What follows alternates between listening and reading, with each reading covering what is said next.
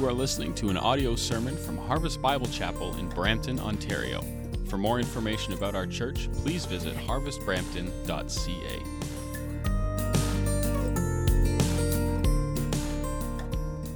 Amen. Let's bow our heads together.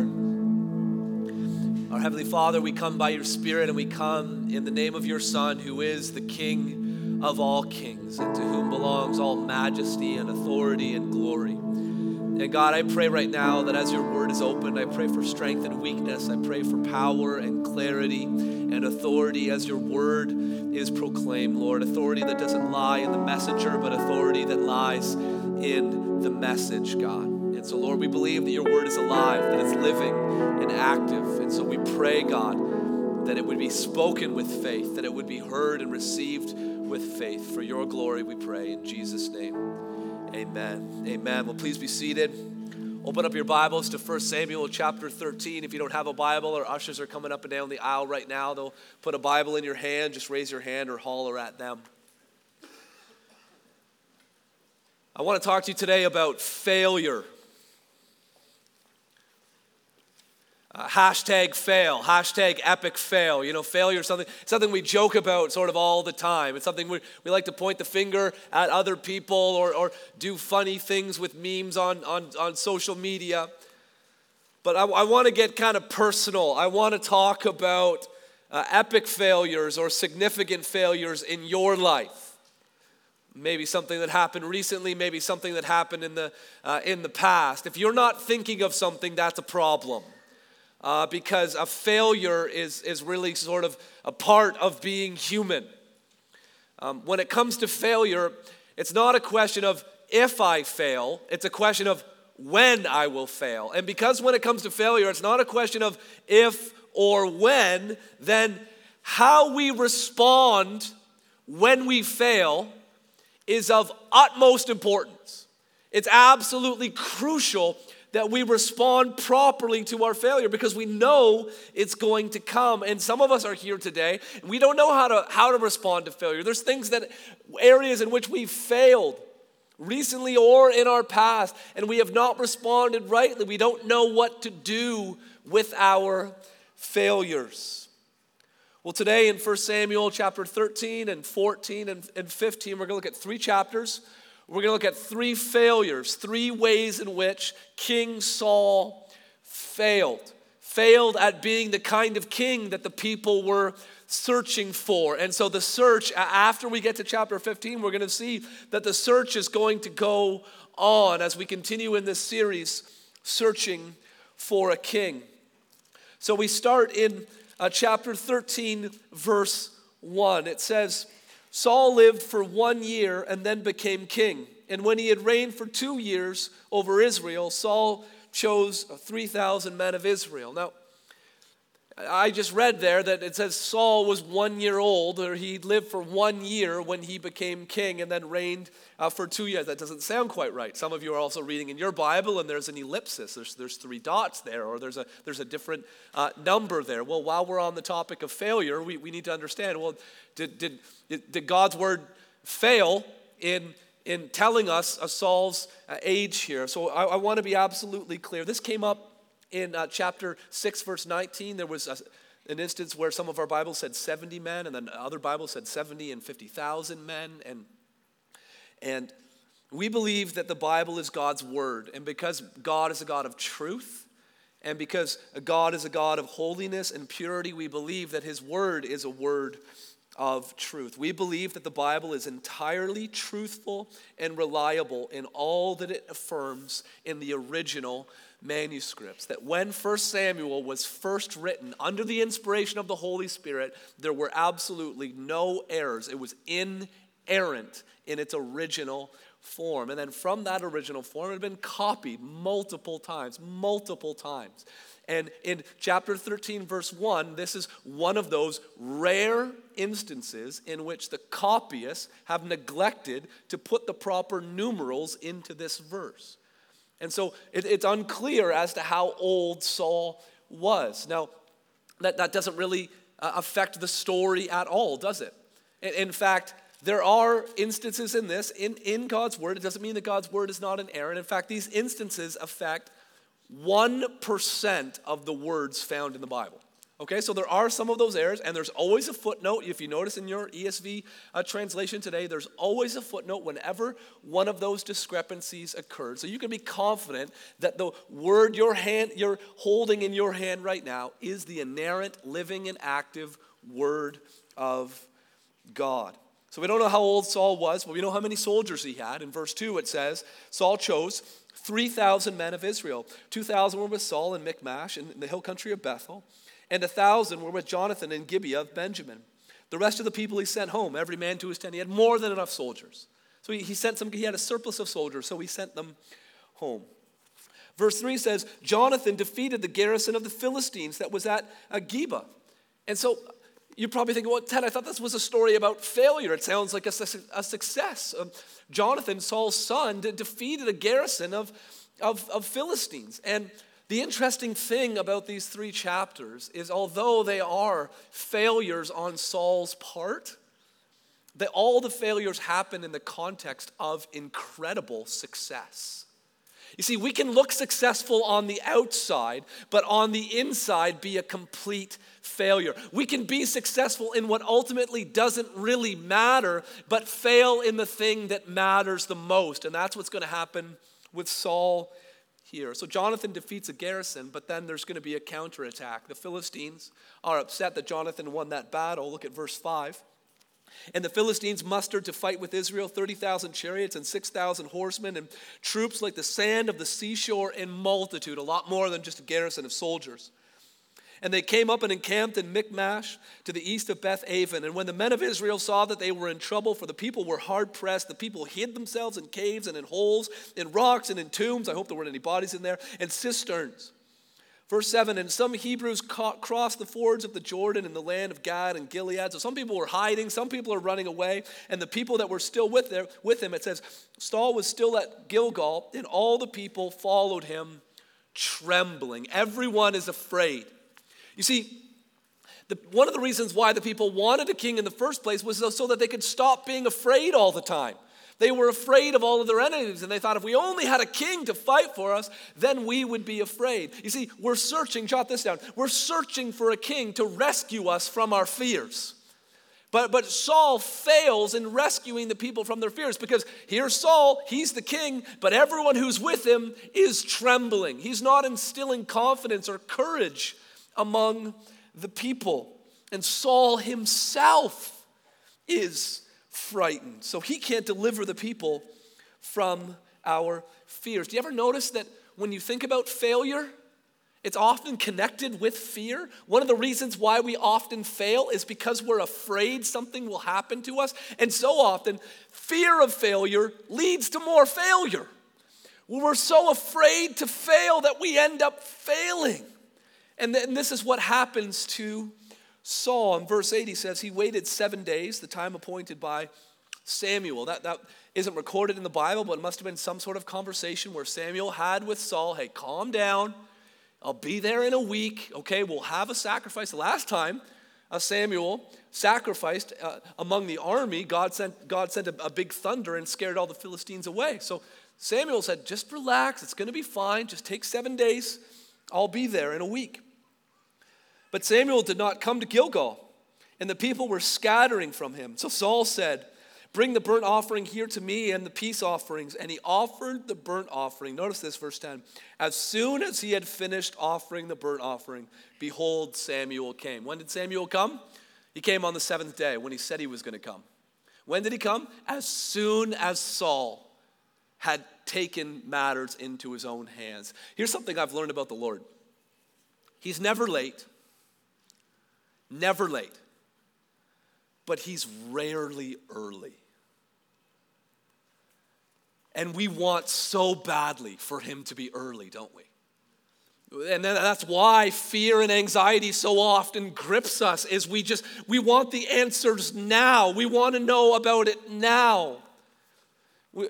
We've been journeying with a number of people in our congregation with a number of different health crises over the past little while. And I've found that one of the hardest times, whether the person ends up being sick or not being sick, is that time in which the tests have been made, but then you're waiting for the follow-up appointment for when the test results are going to be revealed. It's that season of waiting. Loved ones, we need to understand, waiting is war. It's in the waiting where Satan wants to tempt us to try to take matters into our own hands. Saul was not a Levite. He was not a priest. He should not be making a sacrifice. But he's waiting. He's seeing the people scattering. He's afraid. And out of that fear, he does something. He fails. But how is he going to respond? Remember, how we respond to failure is absolutely crucial. Verse 11, Samuel said, "What have you done? What have you done?" Saul says, "I saw that the people were scattering from me." He blames the people. "And that you did not come within the days appointed." He blames Samuel. "And that the Philistines had mustered at Michmash." So he blames three people other than himself. He doesn't take ownership. And see, loved ones, every time when we fail, we're given an opportunity to respond. How will you respond to failure? I want to share with you something that I learned from Pastor James McDonald that I've adapted a little bit here. That when we sin, there are two paths that we can take. The first path, the best path, is to take responsibility for your action. This story could have gone a lot different if Saul had just said, "I did the wrong thing and it's my fault." But Saul instead chose the other path, the path of rationalization. Well, it's more complicated, you see, and I've got a couple of excuses, and here's a couple of people to blame. And Saul ended up taking that path. Verse 12, I said, "Now the Philistines will come down against me in Gilgal, and I have not sought the favor of the Lord, so I forced myself and offered the burnt offering." Samuel said to Saul, "You have done foolishly. You have not kept the command of the Lord your God, with which he commanded you. For then the Lord would have established your kingdom over Israel forever, but now your kingdom shall not continue." And so these are the consequences for his actions. Saul here is a lot like Adam. He was given a clear command and broke it. And then he tried to blame someone else for why he did it. And then his dominion or his kingship was taken from him. That's exactly what happened to Adam. That's exactly what is happening to Saul here. And then it says, "The Lord has sought out a man after his own heart," there in the middle of verse 14. That's talking about David, a man after God's own heart. It's not talking about David's heart. You see, Saul was the king the people wanted. Saul means asked for. He's the king they asked for. He's the king after the people's heart. But David was going to be a king after God's heart, because God's heart was ultimately not just even for King David, although he's a picture of the ultimate king after God's heart, who is Jesus, our Savior, the King of Kings and the Lord of Lords. So Saul failed. He made an offering when he shouldn't have, and because he was afraid. But loved ones, there's still a battle that needs to be fought. And how is Saul going to respond? There's still all the Philistines haven't gone away. Saul making the sacrifice did not have the same effect as Samuel making the sacrifice. So here's what Saul does. Look at chapter 14, verse 2. Saul was staying in the outskirts of Gibeah. He's not in the heart of it. He's not in the middle with his people. No, he's staying in the outskirts. And then it says that he was in the pomegranate cave. What's Saul doing right now? He's hiding. Remember when Saul was first appointed as king? He was hiding among the baggage. Now he's hiding in the pomegranate cave. Because he's afraid. And his fear is rooted in something else. It's rooted in self-centeredness. We are searching for a king who will rescue us from our fears, but also, loved ones, to rescue us from our self-centeredness. Saul was fine with the soldiers sort of being at the heart of it, but he was out on the outskirts. He was I'm just going to look after myself here and hide in the caves. And his self-centeredness was really just a reflection of everyone else's self-centeredness. Remember, there were people, they had fled across the river. There were other people who were hiding in tombs and cisterns. Saul's a king after the people's heart. They were hiding and self-serving and self-centered, and so was Saul, and loved ones, so are we. So prone to look after our own interests and think, well, how does this affect me? And how can I protect myself? So Saul was self-centered. His son Jonathan, not so much. Look at verse 6. Jonathan said to the young man who carried his armor, "Come, let us go over to the garrison of the uncircumcised. It may be that the Lord will work for us, for nothing can hinder the Lord from saving by many or by few." Jonathan wasn't centered on himself. He was centered on the kingdom of God and defending his people, and he was centered not on his own ability, but God's ability, that nothing can hinder him. So he says in verse 8, "Behold, we will cross over to the men, and we will show ourselves to them." Now, so he's giving up the element of surprise. They know for sure, there's only two of them, so they're for sure outnumbered. And then he says in verse 9, "If they say to us, 'Wait until we come to you,' then we will stand still in our place, and we will not go up to them. But if they say, 'Come up to us,' then we will go up, for the Lord has given them into our hand, and this shall be a sign for us." Not only do they give up the element of surprise, but Jonathan is intending on fighting an uphill battle, which is never a good idea. He's at an incredible strategic disadvantage here. So verse 11, "So both of them showed themselves to the garrison of the Philistines, and the Philistines said, 'Look, the Hebrews are coming out of the holes where they have hidden themselves.'" That's where Saul is right now, hiding in a hole. Verse 12, "And the men of the garrison hailed Jonathan and the armor bearer and said, 'Come up to us, and we'll show you a thing. We'll teach you a lesson.' Jonathan said to his armor bearer, 'Come up after me, for the Lord has given them into the hand of Israel.' Then Jonathan climbed up on his hands and feet, and his armor bearer after him, and they fell before Jonathan, and his armor bearer killed them after him." Verse 14, "And at that first strike which Jonathan, his armor bearer, made, killed about 20 men." So this incredible act of valor, two guys taking on 20. But in the grand scheme of things, the Philistines have soldiers like sand on the sea. It seems like a drop in the bucket. Okay, so 20 soldiers are defeated. But what about all the rest of them? But here's the thing. Sometimes God calls us to do something that's so hard for us. And one of the ways the enemy or our flesh tries to discourage us from following through is it seems so small and I'm still even so, what's the point in light of the bigger picture? I know I should share my faith, and I know my neighbor has asked me a couple of questions. I should share the gospel with them. But I mean, there's like 6 billion people on planet Earth. What difference will it actually make? Well, here's the amazing thing. You see, when we take an act of courageous obedience like Jonathan did, God multiplies it. Look at verse 15. "And there was a panic in the camp and in the field and among all the people. The garrison and even the raiders trembled. The earth quaked." Who sent the earthquake? It sure wasn't Jonathan. You see, Jonathan did this seemingly small thing, even though it was really big for him.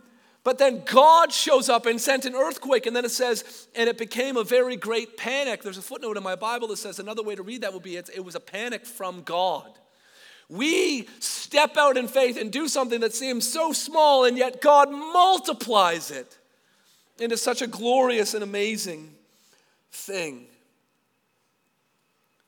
Not only that, look at verse 21. "Now the Hebrews who had been with the Philistines before that time and who had gone up with them into the camp, even they also turned." So now the traitors who were fighting on that, they were from the nation of Israel, but they were fighting for the Philistines. They saw what Jonathan did. They saw the earthquake, and then they turn around and double cross the Philistines. Not only that, not only the traitors, but also the cowards. Look at verse 22. "Likewise, when all the men of Israel who had hidden themselves in the hill country of Ephraim heard that the Philistines were fleeing, they too followed hard."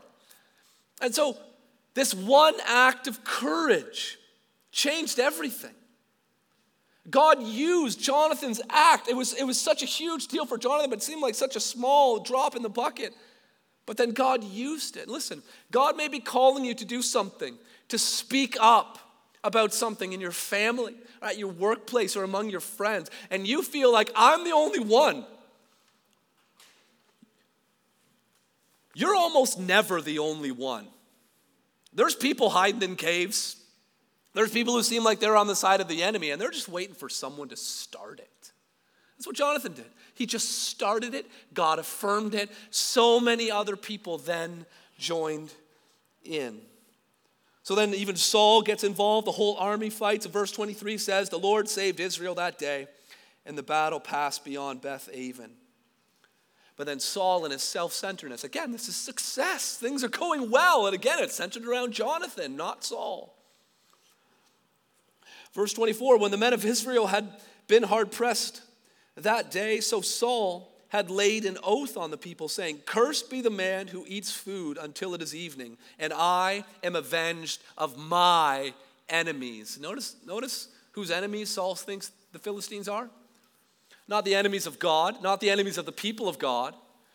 Saul is self-centered until I am avenged of my enemies. And he lays down this ridiculous command to all of his troops to go on a fast while they're fighting. Now, I've never been engaged in hand-to-hand combat. That's not something I've experienced in my life. But I'm assuming that you burn a lot of calories while you're doing that.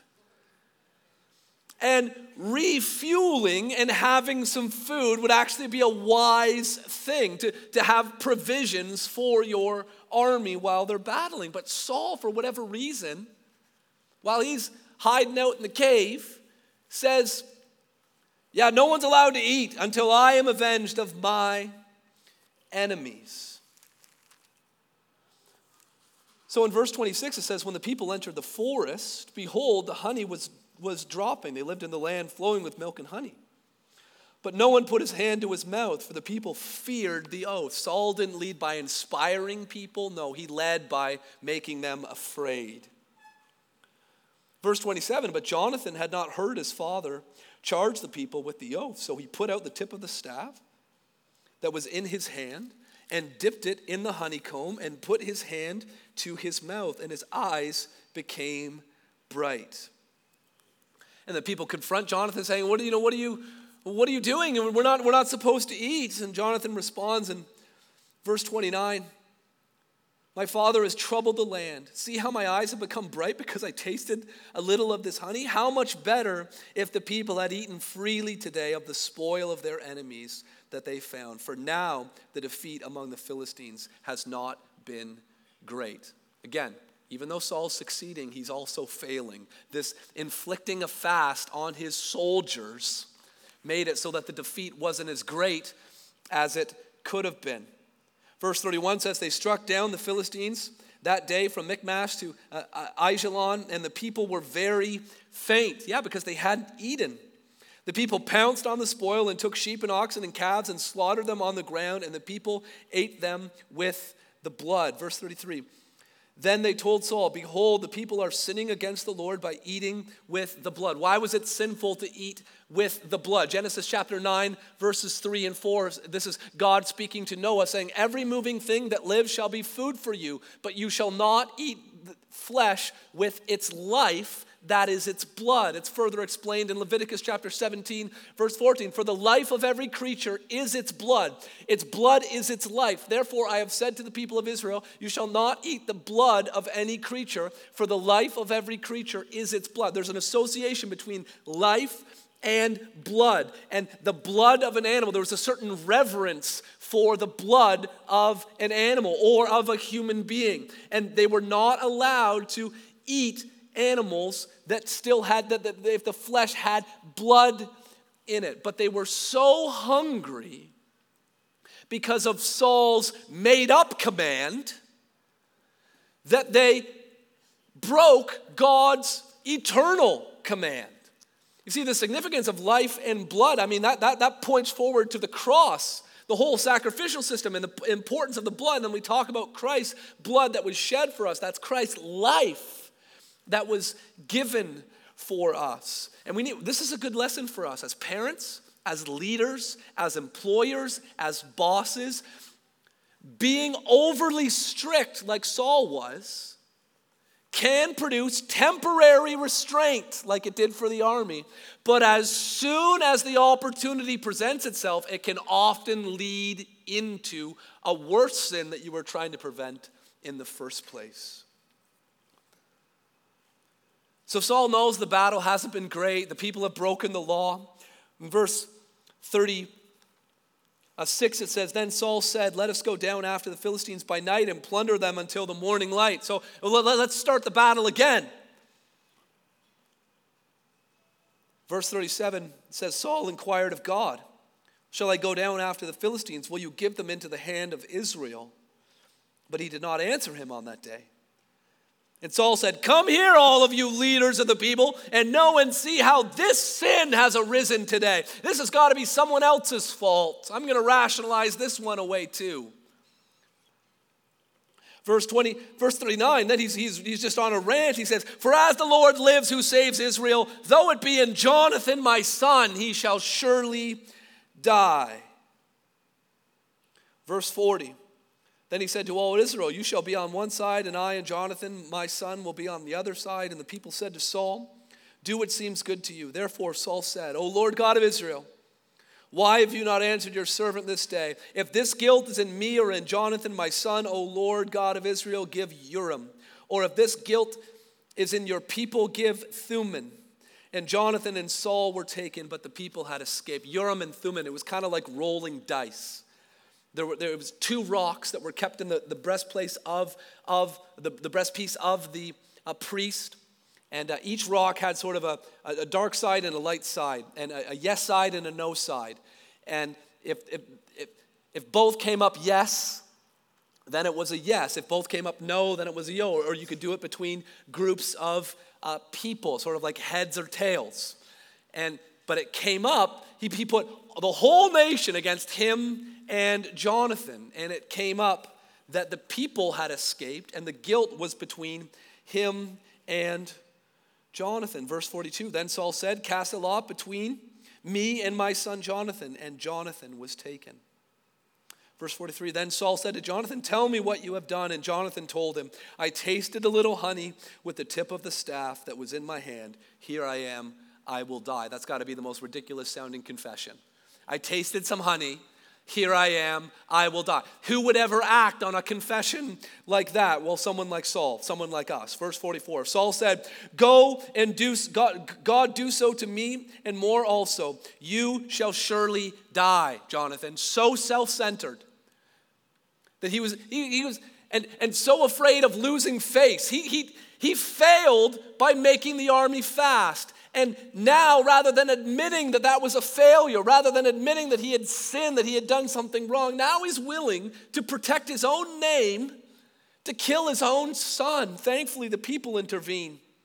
In verse 45, the people said to Saul, shall Jonathan die who has worked this great salvation in Israel? Jonathan was the one charging up the hill when you were hiding in the cave. We can't let him die. And so Saul spares his son. We're searching for a king, loved ones, a king who can rescue us from our fear, who can save us from our self-centeredness. As ridiculous as Saul sounds to us, we need to understand that we are so often like him, so often hiding and protecting ourselves, so often looking for someone else to blame. So often when we sin, rather than taking responsibility, giving into rationalization. And when you give into rationalization to try to explain away your sin, that inevitably promotes repetition. And then repetition leads to more sin, which leads to more rationalization. And you get caught in this cycle. And that's exactly where Saul was. And then the last turn of the cycle is found in chapter 15. And this is a difficult passage. And so I appreciate your attention on this third point. We are searching for a king to rescue us from our excuses. Searching for a king to rescue us from our excuses. Chapter 15, verse 2 says, thus says the Lord of hosts, I have noted what Amalek did to Israel in opposing them on the way when they came up out of Egypt. Now go and strike Amalek and devote to destruction all they have. Do not spare them, but kill both man and woman and child and infant and ox and sheep, camel and donkey. Now, this is a very extreme instruction that God is giving to completely wipe out every living thing among the Amalekites. This is what God was telling Saul to do. He references an event in the past. He says, I have noted what Amalek did to Israel. And what he's referencing there is described in Exodus chapter 17. It says, then Amalek came and fought with Israel at Rephidim. So Moses said to Joshua, choose for us men and go and fight with Amalek. Tomorrow I will stand on the top of the hill with the staff of God in my hand. This was the first battle that the people of Israel ever fought after escaping from Egypt. The Amalekites are the original enemies of the people of God. And this is the story where Moses went up on the hill, and whenever he lifted up his hands, then Joshua and the army were winning. But when his hands got tired, then the Amalekites would win. And so people were holding up his hands. Do you remember that story? After the battle is won, it says the Lord said to Moses, write this as a memorial in the book and recite it in the ears of Joshua, that I will utterly blot out the memory of Amalek from under heaven. So God said it was 400 years before Saul. God had already said that this was going to happen. More detail is given in Deuteronomy chapter 25. Remember what Amalek did to you on the way as you came out of Egypt, how he attacked you on the way when you were faint and weary and cut off your tail, those who were lagging behind you. So there's details about the battle. Amalek didn't fight fair. It was guerrilla warfare. They were attacking the weak ones who were lagging behind. Therefore, when the Lord God has given you rest from all your enemies around you in the land that the Lord your God is giving you for an inheritance to possess, you shall blot out the memory of Amalek from under heaven.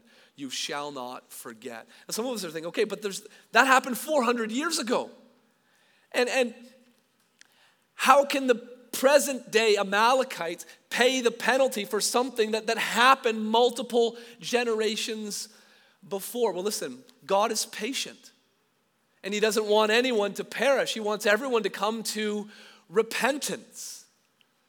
And unfortunately for the Amalekites, it kept getting worse and worse and worse. In the book of Numbers, when the people are first entering into the promised land, then the Amalekites and the Canaanites who lived in the hill country came down and defeated them and pursued them. And then in the book of Judges chapter 3, verses 13 and 14, the king of Eglon gathered himself Ammonites and the Amalekites and went and defeated Israel. In the story of Gideon, Judges chapter 6, for whenever the Israelites planted crops, the Midianites and the Amalekites and the people of the east would come against them. They would encamp against them and devour the produce of the land as far as Gaza and leave no sustenance in Israel and no sheep or ox or donkey. They would come like locusts in number. Both they and their camels could not be counted, so that they laid waste to the land as they came in. Generation after generation, year after year, the Amalekites were hardened to the people of God and the purposes of God. God is patient. He doesn't wish that any should perish. He could have wiped out the Amalekites at first, when Moses was living. Multiple opportunities for repentance. But then some of us are still struck. But I mean, it talks about children. It talks about everything. How could God command that? Well, we need to understand that this is something that happened in the city of Jericho. This is what happened to Sodom and Gomorrah. Loved ones, this is what happened to the whole planet during the flood. Yeah, but I understand that, but that's Old Testament. They were sort of more barbaric back then, but we live in the New Testament. Well, loved ones, we don't simply look back to the flood. We look ahead, and what the book of Revelation describes is far worse than anything that happened in Jericho or Sodom and Gomorrah or Noah's flood. The instruction to wipe out the Amalekites should heighten in us the seriousness of sin. You want to talk about failure? Our greatest failure would be to underestimate how serious sin is.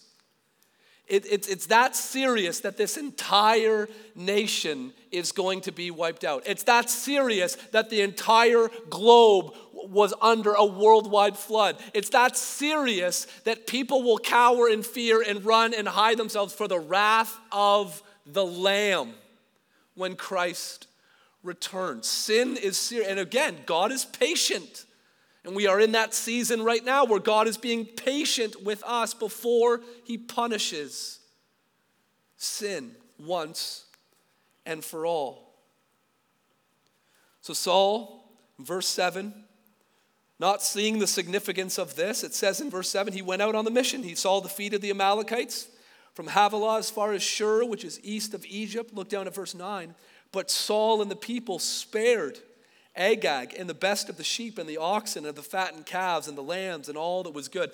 Apparently they didn't mind killing all the people, but they wanted to keep all the animals for themselves. See, one of the reasons why God said wipe out everything was that it wasn't to be a battle that was to somehow benefit the nation of Israel or benefit Saul. It was supposed to be an act of judgment.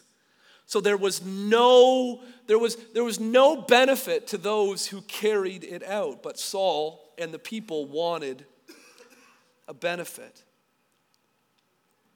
Verse 10 says, the word of the Lord came to Samuel, I regret that I have made Saul king, for he has turned back from following me and has not performed my commandments. And Samuel was angry and he cried out to the Lord all night. You know, it's okay sometimes to be angry with the Lord, to cry out to him. I mean, Samuel, he doesn't understand. God says he regrets that he had made Saul king. And Samuel's crying out to the Lord saying, why did you give the people what they wanted?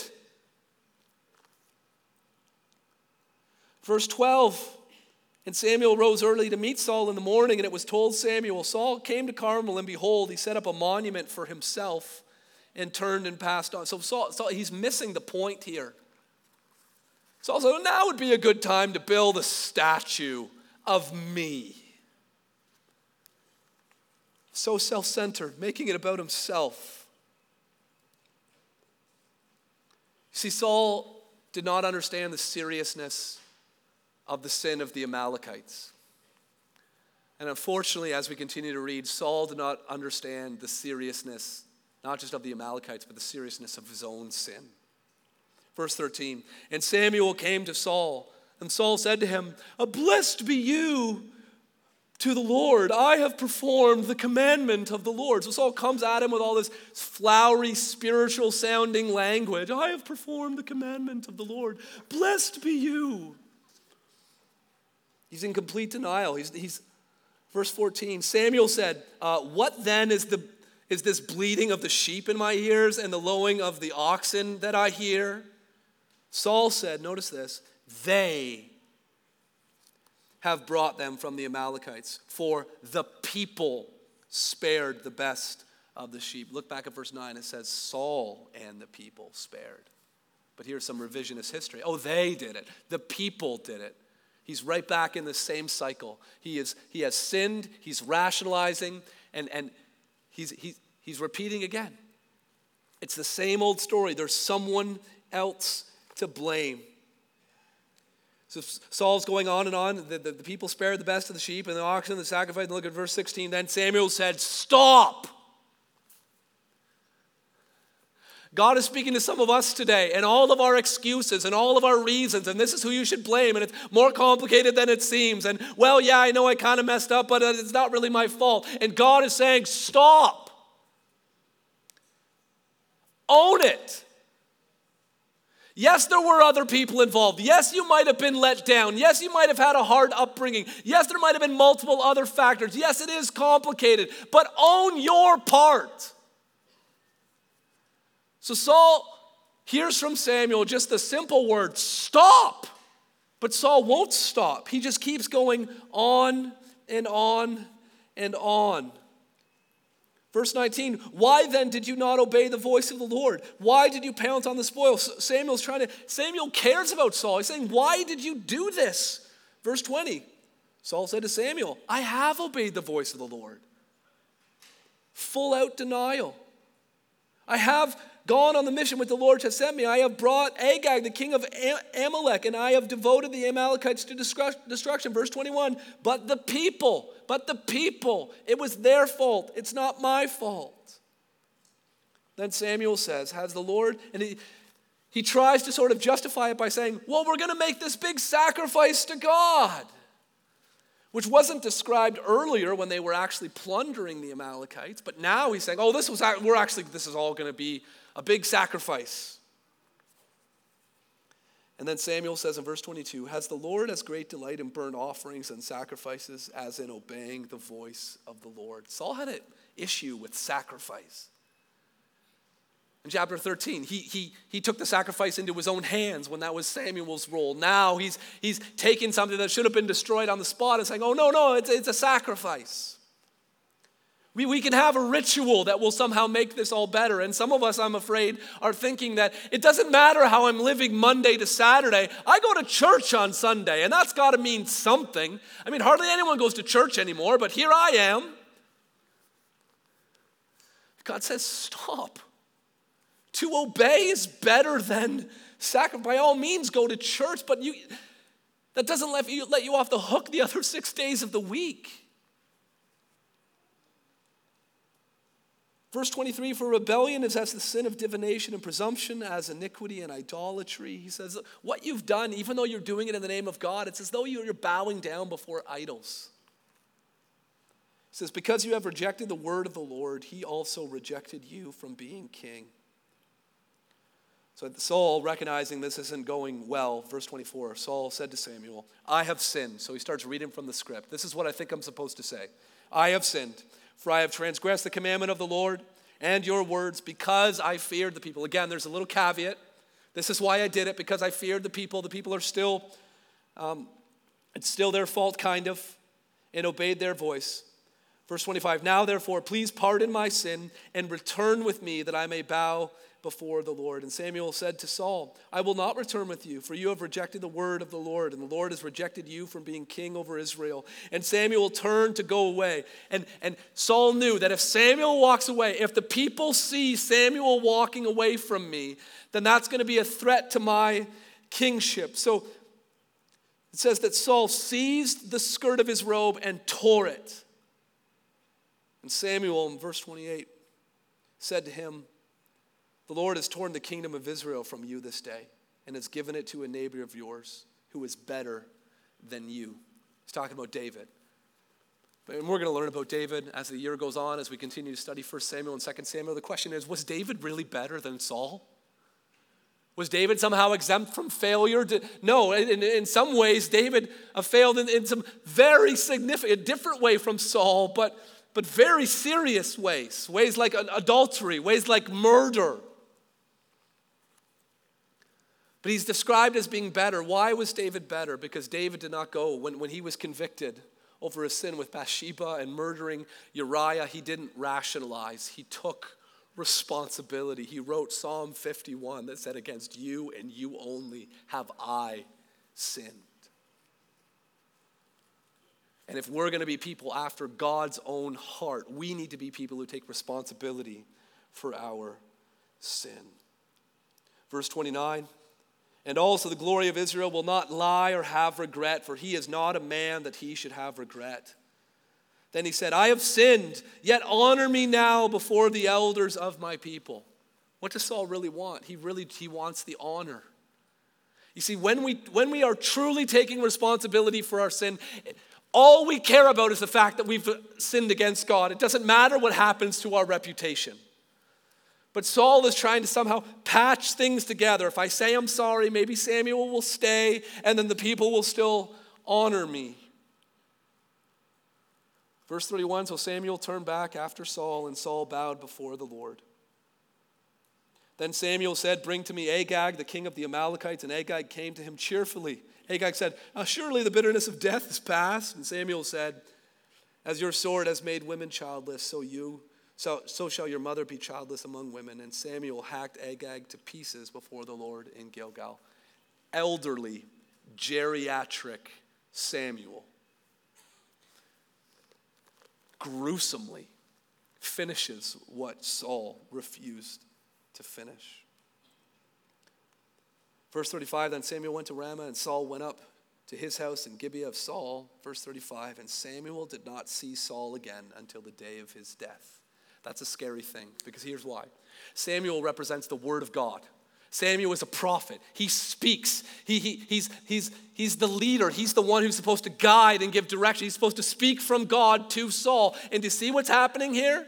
Samuel was no longer going to see Saul. God was no longer going to speak to Saul. Saul had gone down this rationalization, repetition, and now it's leading to ruin. God had been speaking to Saul so clearly for so long, and Saul continually, rather than taking responsibility, hardened his heart so that God's like, I'm not going to talk anymore.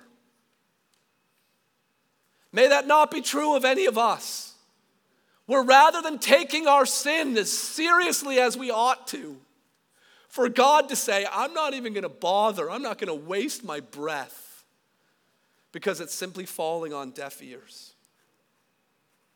It says, but Samuel grieved over Saul, and the Lord regretted that he had made Saul king over Israel. 3 times here it uses the word regret. Back in verse 11, it's God told Samuel, I regret that I've made Saul king. And then here in verse 35, it says the Lord regretted. But then in verse 29, it says the Lord does not lie or have regret. He's not a man that he should have regret. So it says that God is regretting, but then right in the middle there it says that he can't regret, but it says he doesn't regret like a man. He's not whimsical. He doesn't change his mind. He's not like Samuel. Samuel was like, I'm going. And Saul's like, please stay. He's like, no, I'm going. And he tears the robe and no, I'm going. And then Samuel eventually says, okay. God's not like that. God doesn't just change his mind on a whim. He doesn't regret like a man. When we regret because we know we've done something wrong and we try to make it right. God's never done anything wrong. So what does it mean for it to say twice there that the Lord regretted? Well, it's kind of like when you go to a funeral, a coworker or a friend, you might not even know the situation. What's the first thing you say when you go to the funeral home at the visitation? You put your hand on your friend's shoulder and you say, I'm so sorry. When you say I'm so sorry, are you taking responsibility? Did you kill their loved? No. You might not even know them, but you're experiencing the sorrow of the moment. You are trying your best to enter into the moment that person is going through right now. So you say, I'm so sorry. And sometimes we think that because, listen, plan A was always David and the Lion of Judah.